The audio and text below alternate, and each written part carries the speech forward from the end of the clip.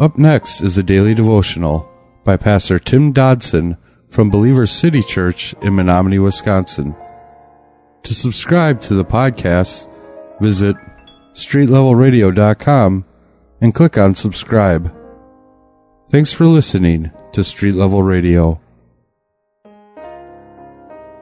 Apparently, Paul the Apostle was not always a powerful preacher. We do know that he was, however, an excellent debater. But he responded herein in verse 10 of chapter 10 of 2 Corinthians. Obediently to God's call, and he's now introducing Christianity as if to the Roman Empire for the first time. In our text today, Paul begins, for his letters, they say, are weighty and strong, but his boldly presence is weak and his speech is despised. Paul's distractors, again, were arguing that he lacked that charisma, that preaching ability that they felt a pastor should possess. I think they had an idea of what they thought a leader should be like. You know, one with strength and boldness and spiritual sparkle. It seems they saw that side of Paul in his letters, but in person, well, they weren't so impressed. We can think such criticism was easily deflected by Paul, but when we read his writings, we know that it hurt. Now, I can speak firsthand about that. These folks, like so many that have followed, they wanted boldness and strength in their pastor. You know, as long as it wasn't directed at them personally. Verse 11, Paul goes on and says, let such a person consider this, that what we are in word by letters when we are absent, such are we also indeed when we are present. So it seems that Paul, well, he couldn't be both ways. If they wanted strength, then they would have to let Paul be strong. Ultimately, they would be deciding the factor on that account. If they wanted a man of God, well, then they had to respect him as their pastor, even when he corrected them, even when he taught hard stuff. After all, when he did correct them, he did so out of love, and he also did so out of an obligation to his calling. It seemed that Paul, well, was coming for them. Now, they would have to decide just how they would receive him. Would they receive him as God's messenger? Or would they simply regard him as a puppet on which they could pull the strings? Verse 12 says, for we are not bold to number or compare ourselves with some of those who commend themselves, but they themselves, measuring themselves by themselves and comparing themselves with themselves, are without understanding. Now, apparently, there were those in Corinth who thought themselves to be the standard.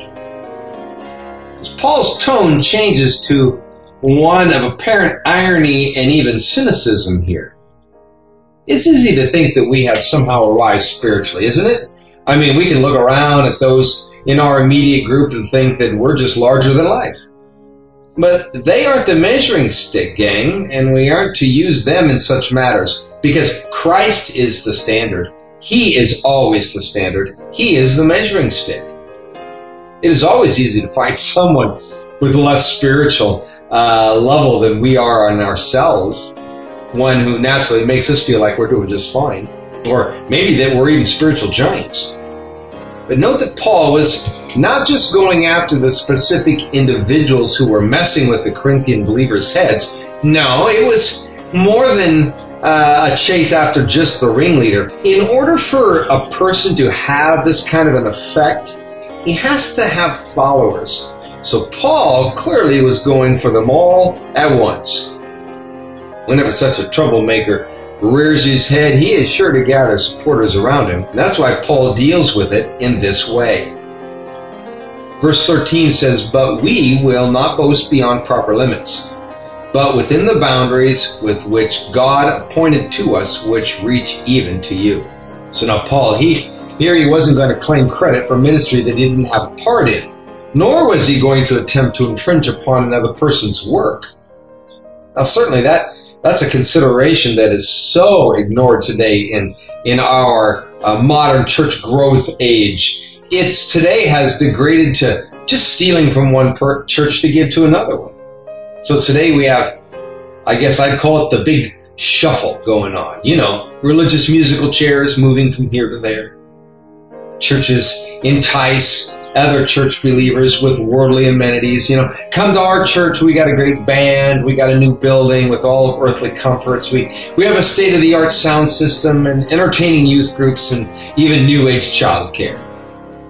And sadly, as we approach the end days, we're going to see further exodus of this kind, ones that focus upon not biblical teaching and not serving the Lord, and will exchange all that for more and more of a gimme attitude. Paul's prize in his heart and mind was these believers. These guys were his area of boasting, not just because they went to his church, but because they had become disciples, they'd become servants, and they had become faithful saints. That was a daily devotional by Pastor Tim Dodson from Believer City Church in Menominee, Wisconsin. For more information on Pastor Tim Dodson or Believer City Church, visit believerstogether.com.